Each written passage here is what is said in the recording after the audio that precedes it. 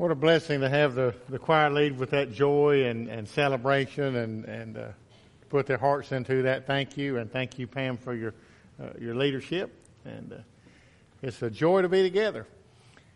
And I'm thankful to be back. It's been a great day already. It's a beautiful day, and we thank the Lord for it. And as Pam said earlier, yes, it is. It's Christmas season. We're really headlong going into it now, and praise the Lord for it. And it's a time of celebration, a great time. And I'm very, very thankful to be here and thankful for you, and pray that you've had a good week this week, that you've seen God's hand in your life, that He has made Himself very real to you, not just something we think about on church days when we're in this building, but every single day when we see God's presence and we understand, and as we talked about in the Sunday school hour, when we've got reason and cause and opportunity to celebrate and to share, to pass on the good news. I'm thankful today. Friday I was doing a little project down in Lumberton with our disaster relief folks, and I wasn't paying attention, and I backed off, kind of walked off the side of some steps, and I went tumbling out in the yard, sprained my ankle, and I am thankful I had a piece of plywood in my hands, because that allowed me to, kind of brace myself before I went down and didn't get hurt. And when I heard something pop, I was laying on the ground, and I thought, I hope that was the plywood and not my foot that just broke. And it was. I sprained it a little bit, but I'm getting along fine today. I'm not hobbled so much. So praise the Lord, that it could have been so much worse. And it made me think all of the times in life that little things happen to us, and we let it go by. That it could have been a lot worse. And somebody was telling me this week about their life, and I don't remember the details of the guy's story, but he made the comment. He said, when I was younger and when I did some really, really dumb things, and he was actually talking about some folks who had taken a backhoe and lifted the bucket up and then put a step ladder in it and then put an extension ladder on top of the step ladder, and it climbed up in a tree. That's not smart. But he was recounting it, and nobody got hurt, and he said, praise the Lord. He said, now I'm not 20 years old anymore, so I wouldn't do it now and shouldn't have done it then. But God's protected you and me both over and over and over again. And we've got a reason to praise Him, and so every day is a gift from God, and this is one of them. This morning, I want us to look at a passage of Scripture beginning the Christmas story, one of the earlier accounts, but Matthew chapter 1. So if you're reading through the Gospels, it's the first one recorded, Matthew chapter 1, beginning with verse 18. And the Word says this, Now the birth of Jesus Christ was as follows. As His mother Mary was betrothed to Joseph, before they came together, she was found to be with child of the Holy Spirit. Then Joseph, her husband, being a just man, and not wanting to make her a public example, was minded to put her away secretly. But while he thought about these things, behold, an angel of the Lord appeared to him in a dream, saying, Joseph, son of David, do not be afraid to take Mary as your wife, for that which is conceived in her is of the Holy Spirit. And you shall bring forth a son, and you shall name his name Jesus, for he will save his people from their sins. So all this was done that it might be fulfilled, which was spoken by the Lord through the prophet, saying, Behold, the virgin shall be with child and bear a son, and they shall call his name Emmanuel, which is translated God with us. Then Joseph, being aroused from sleep, did as the angel of the Lord commanded him, and took to him his wife, did not know her till she brought forth her firstborn son, and he called his name Jesus. Bow with me together now as we pray. Heavenly Father, we're thankful for who you are, thankful for what you do, for the blessings you give in life, and this time of year, we're reminded in particular of the great gift you gave of your Son. As we march toward Jerusalem in these next few weeks and come up to Christmas Day, God, help the gift you gave to be incredibly real, more real than ever in our lives, that we will understand what you did and understand what you ask of us. Give us courage. Help us to hear now as we offer this prayer in Jesus' name. Amen. Well, one of the things you'll hear in the next few weeks, 3 weeks and 1 day, I guess, is people will ask you, well, are you ready for Christmas? Now, at this point, probably not. You probably haven't done everything, and typically when somebody asks you that, they're thinking particulars. They're thinking, have you done all of your shopping? Have you written all of your Christmas cards, if you still do Christmas cards? Have you got your calendar set with all of the Christmas parties and the different opportunities and obligations you've got? Have you done the things that you're supposed to do for Christmas? Are you ready?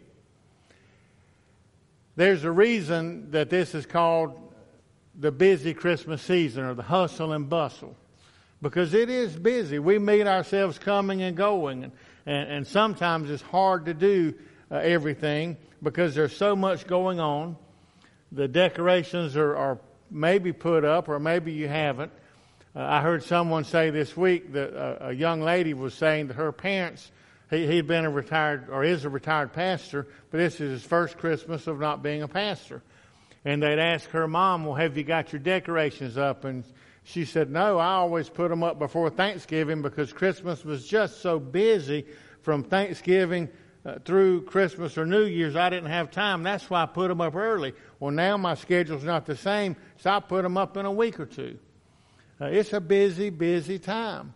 And sometimes when we think about being ready, we are thinking about the details of it. One little girl, when she grew up, she tells a story that her parents recounted to her when she got older, that when she was just 3 or 4 years old, Christmas was coming and Mom and Daddy were getting ready, and Daddy was doing the business and the obligations, and Mom was doing the cooking and decorating, and she had obligations through her business as well.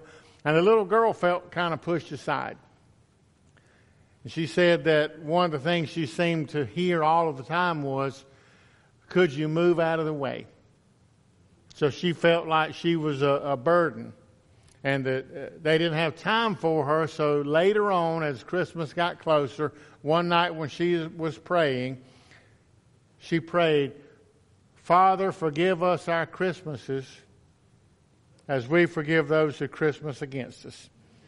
Now, she'd obviously heard the prayer wrong, and she was just a little bitty thing. But one of the things I've heard, you've probably heard it, you might have even said it. Sometimes people will say, I can't wait until Christmas is over because of all the busyness.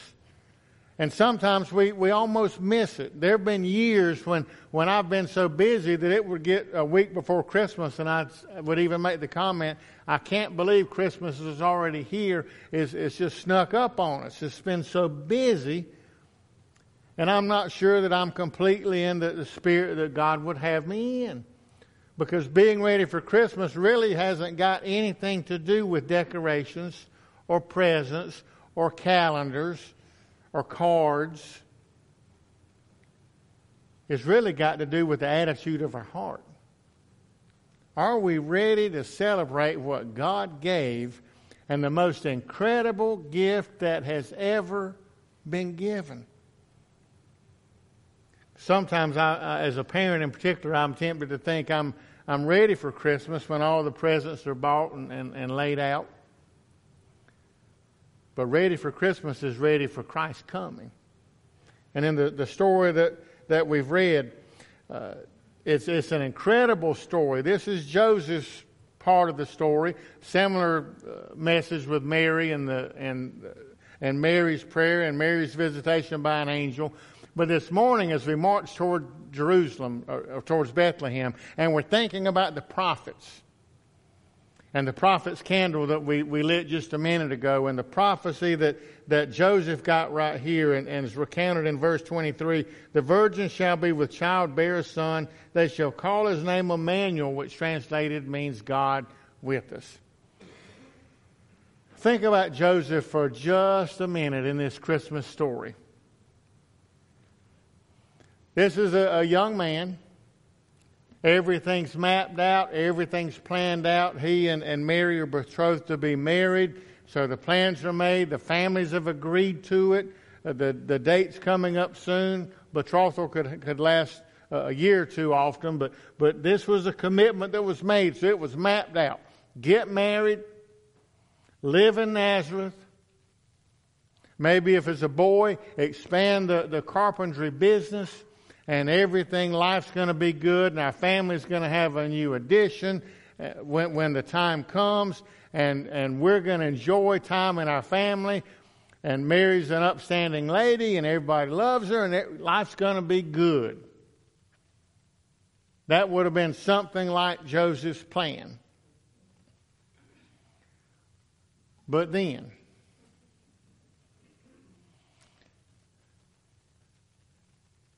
Mary has to come up to him and say, I'm pregnant. Imagine what Joseph thought. This lady, these things didn't just happen in a moment. So this plan and the family's being involved in it, the family's agreeing to it, everything looking good, and this is the way life's going to be. And then she walks up, and in a human mindset, he would have to think, she's been unfaithful to me. What happens now? And the Scripture tells us, now, legally speaking, Mary could be and should have been stoned for unfaithfulness if they had proved it and all, and other scriptures you've read about it and seen it. So that's what could have happened. So Joseph's thinking, no, I love her too much, not going to do that, don't want to humiliate her, don't want to embarrass her, I'm just going to send her away privately. And then an angel comes to him and says, don't be afraid to take Mary as your wife. That which is conceived in her is of the Holy Spirit. Now, never in the history of the world had that ever happened. Ever. Never. And so the word comes to Joseph, trust her. Contrary to everything you might be thinking, contrary to everything everybody else is going to tell you, this child is a gift from the Holy Spirit. So what do we learn from Joseph and from Mary on this day?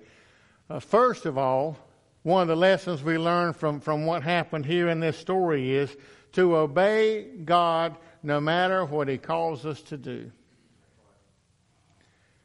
Now, Joseph, it was a different culture than ours, but you know what people were telling him to do. Same thing they would say today to do. But the Lord told him to do something different. Don't be afraid to take her as your wife, because God did this. Now, it may be true in your life. Maybe you've got a plan in life. And you may be a young person and the plan is going forward. You may be older and the plan is something that you planned in the past. But your plans and my plans and God's plans are not always the same thing. Because we don't know the future and we don't know everything. And what God calls us to do is to obey Him. When He gives us direction, then our answer is to be, yes, Lord. Now, as we read about Joseph in verse 24, being aroused from sleep, did as the angel of the Lord commanded him, and took to him his wife, and did not know her until she brought forth her firstborn son, called his name Jesus. Now, Joseph obeyed. He could have said the logical thing, hey, I know where babies come from. And yes, it's a gift from God, but no, I know how babies happen. But he obeyed God regardless of what logic would say. Because what God was giving him was an incredible gift that 2,000 years later, we're still talking about the virgin birth and Mary being the only time that has ever happened in the history of the world. You know, God may be calling you to something that's not logical by other people's standards or other people's designs or other people's desires. But when God's calling you, He's got a plan for you, and the obligation as a believer is to say, yes, Lord. You know, I had a plan in my life. When I went in high school, I loved chemistry, loved science, loved math. And so I went to college and majored in chemical engineering. And my plan, to be perfectly honest, was to make a lot of money. Now, that was my plan. It was quite simple. As it went along, and I felt God dealing with my heart and didn't feel quite comfortable that I was doing the right thing. I looked at a lot of things out there. Back then, you had a book about that thick that had all the different courses and opportunities at Clemson. I read it many times, looking for something that I thought I would like more. There wasn't anything in there that I thought I'd like more. So for my last 2 years in college, I basically fought God. I didn't fully understand what He was calling me to do, but I didn't fully understand because I wasn't really willing to do it. I had my plan, and my plan was a good plan by my book, and my grades were okay. I wasn't straight A's, but I did pretty well. So, I mean, it's working. But then a day came on a Sunday. It was actually April 29th, 1984. After 2 years of struggling and interviewing with companies and going back to my room from the interview and thinking, I hope they don't offer me the job because I don't want it. And thinking, well, what have I done for 4 years? Prepare for this, and now I don't want to do it. And so my prayer finally came on that day, sitting in church in the middle section, kind of toward the back, but not at the back. And I don't remember what the pastor preached on. I didn't hear one word the man said because my spirit was in agony. And that day, sitting in church, I just simply prayed, Lord, I don't know what it is you want me to do, but if you'll show it to me, I promise you I'll do it. And it was that simple. That was the prayer. A couple hours later, I was sitting on my bed in my dorm room reading the Greenville News sports section. And I don't know, I don't know what was going on that time of year, but I was reading the newspaper. And it was like a light bulb, just like it was a light bulb moment. And I remember I folded up the paper and I laid it on my bed. And I said, God, if that is what you want me to do, if you want me to be a pastor, I promise you I'll do it, and I'll do it. And my life changed that day. Now, there are people since then, and I had one of my professors who, on my day of graduation, told me I was a fool. He said, you spent all this time preparing, the world's out in front of you, you'll never amount to anything, is what he said. You're throwing it all away. That guy was so wrong. He didn't know what he was talking about. He wasn't a believer. And he really didn't understand because, you see, I didn't give up anything. I gained the world. Because there's a peace that happens when you surrender to God and do whatever it is He calls you to do. You can't buy that with money. Now, your story's going to be different than mine. The details are going to be different, but not the overarching theme of it. We've got a plan in our lives that sometimes we want to push that plan through because we can. We can make it happen a lot of times. But if it's not God's plan, you're going to have that same uneasiness that I had. Or even worse, you might be like Joseph. Imagine Joseph saying, no, I'm going to send her away privately. He would have taken himself out of the will of God and completely removed himself from being able to bring up Jesus Christ in his own home. All because of what things look like on the outside.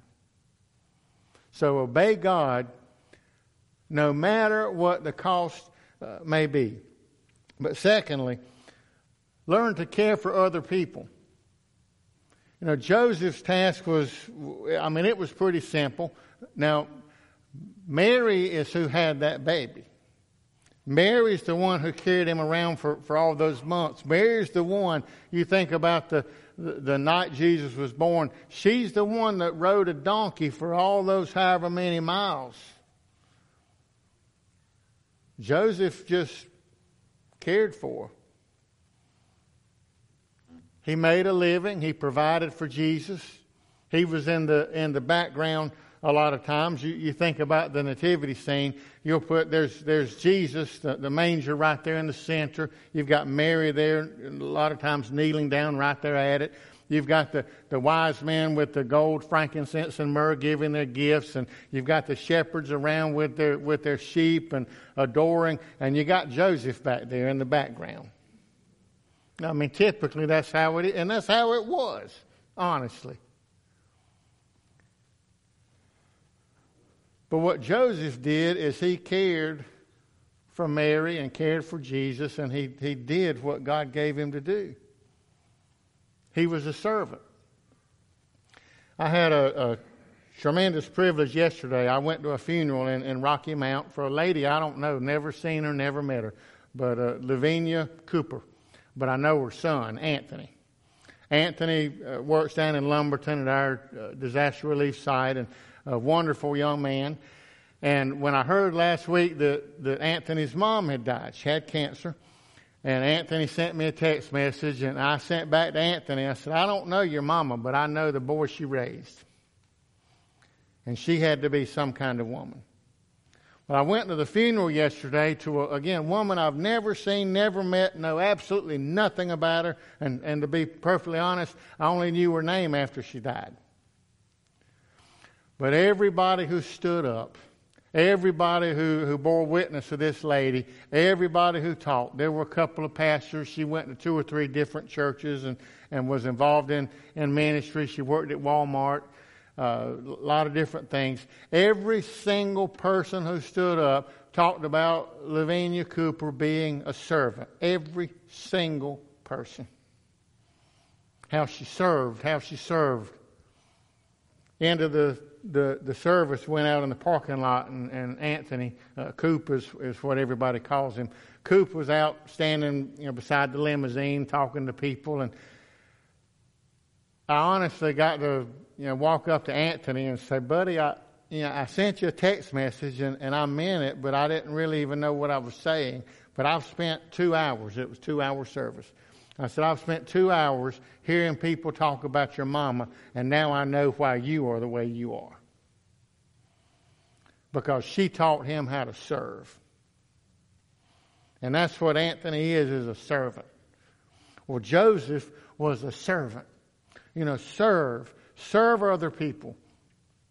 At Christmas, a lot of times we look around and we see people in need, and we'll be more generous at Christmas than any other time of the year. Imagine if the Salvation Army pot was out in front of Walmart or one of the stores in July. Now, we wouldn't be as prone to drop money in it, honestly, because we're more generous, we're more open, we see more in December than we do the rest of the year.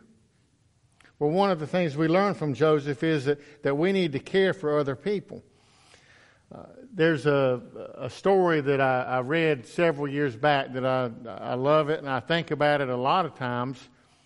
But there was a couple that had a 3-year-old boy named Eric, and they went to see the parents, traveled to see him. It was a year when Christmas was on Sunday. So they spent the weekend with the grandparents, but Sunday they went to church. As soon as church was over, they left. So they were riding, and they couldn't find that evening nothing was open. Back then, a few years ago, nothing was open. And they finally stopped at a truck stop, and they went in and they were eating. And while they were eating, they thought nobody was in there, but little Eric kept saying to somebody that they couldn't even see, "Hi there, hi there, hi there." When they looked around in a little alcove in a corner, There was a guy that he appeared to be homeless. His coat was several sizes too big, and his hair was messed up. He was unshaven. His shoes literally had holes in them, and his toes were sticking out. He looked rough. But for some reason, he'd caught Eric's attention. So through the meal, while Mom and Daddy were kind of trying to gobble down their food and get out of there because they wanted to get on the road and get home, Eric played peekaboo with the guy. He played from across the room, patty cake, and they're doing the hand things. And then the dad got up to go pay the bill and told the mother, just get Eric and let's get out of here. We don't know this guy, and just uncomfortable. So the mother started walking toward the door, and when she walked by that older gentleman, Eric literally leapt out of her arms into that old man's arms. And the guy asked the mom, which it was a moot question really, but he said, "Do you mind if I hold your baby?" Well, it was too late because Eric was already in his arms. And the mother said, "Well, no, go ahead." Well, Eric laid his head on that guy's shoulder and wrapped his arms around him. And that gentleman, who very obviously, this is Christmas Day now, he very obviously had nobody in life. Tears just started streaming down his face, just pouring. He held on to Eric for a minute, and then he gave Eric back to his mama, and he said, "Thank you for giving me the best Christmas present ever." Now, there are people around you and me who need somebody to care and somebody to love them. Somebody to reach out to them. Somebody to show them Jesus Christ's love in a tangible way. Well, Joseph just we don't know a lot about him. He just did stuff. He did his job, and he took his family to Egypt and had to travel around. He did whatever he had to protect and care for his family. For you and me, we need to do whatever God calls us to do to care for the people around us. But then there's a third thing, and that is that Joseph gave whatever he had to give. In his case, it may have been an income. It was training in how to be a carpenter to Jesus. But he gave what he had. I've shared with you before, there are times I wish I had more than I've got, more skill, more time, more gifts, more of everything. But God doesn't call us to give what we don't have, but He calls us to give what we do have and to give it away. The reason I said I was so honored to be at Coop's mama's funeral yesterday, Anthony gives himself away. I mean, this is a guy who he gave up a job to go volunteer with Baptist on Mission. Now, honestly, who would do that? But he did it because God called him to give himself away. So there are people in Lumberton living in homes after Hurricane Matthew because Anthony and people like him cared enough to give what they've got. You don't give what you can't give what you don't have, but you can give all you do have, to give it away. Another Christmas story I read a few years back that I love, and I think about it every year at this time of year, was about a Sunday school class had a special needs boy in it named Wally. Wally, 7th graders. Wally was bigger and all than the other kids, but he had his mom had some physical problems, and Wally therefore wasn't, his cognitive abilities weren't always the same as everybody else. So this class, Sunday school class, prepared for their Christmas play, and Wally was given the job of the innkeeper because the biggest guy, that's kind of a villain's role. So the biggest guy is the one who can tell him, "No, you be gone, be gone." That was all Wally had to do, be gone. So they come up, Mary and Joseph come up and ask for a place to stay, and Wally says, "Be gone, be gone." Then Joseph starts making his plea. "Oh, my wife's pregnant, and she's going to have her baby any minute, and we just need a place to stay." And Wally, in the account of his play that his teacher wrote, it was just silent for a minute. like he'd forgotten his line. Well, he didn't forget it. He just didn't want to say it. And so in the backstage, you heard somebody prompting him saying, "Be gone, be gone." So after a few prompts, Wally just real quietly says, "Be gone, be gone." So Mary and Joseph walk away in the play, and they're walking away, and they get a few feet away, and Wally says, "Wait, wait. You can have my room." Well, everybody in that moment thought Wally has ruined the Christmas play. If you're trying to be historically accurate, yes. But if you're trying to be ready for the presence of Christ in your life at Christmas, Wally's who got it. That you can have my place. You can have what I've got. So see, academically speaking, maybe Wally didn't have the skills that some people had. But for caring for people around him, for sensing the presence of Christ in his life, and a willingness to surrender and give himself away, Wally had it better than anybody. For you and for me, being ready for Christmas is really being ready for Jesus Christ to take a step into our lives. And us being willing to say to him, "Yes, Lord, everything I have is yours." Because you're not just the infant in a manger.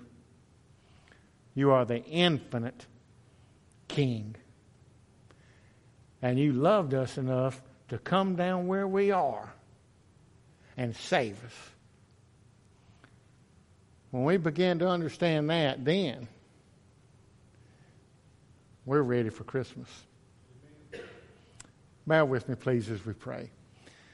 Heavenly Father, we're so thankful for the account of Joseph and Mary and the infant Jesus and all the folks who were on the scene on that first Christmas morning.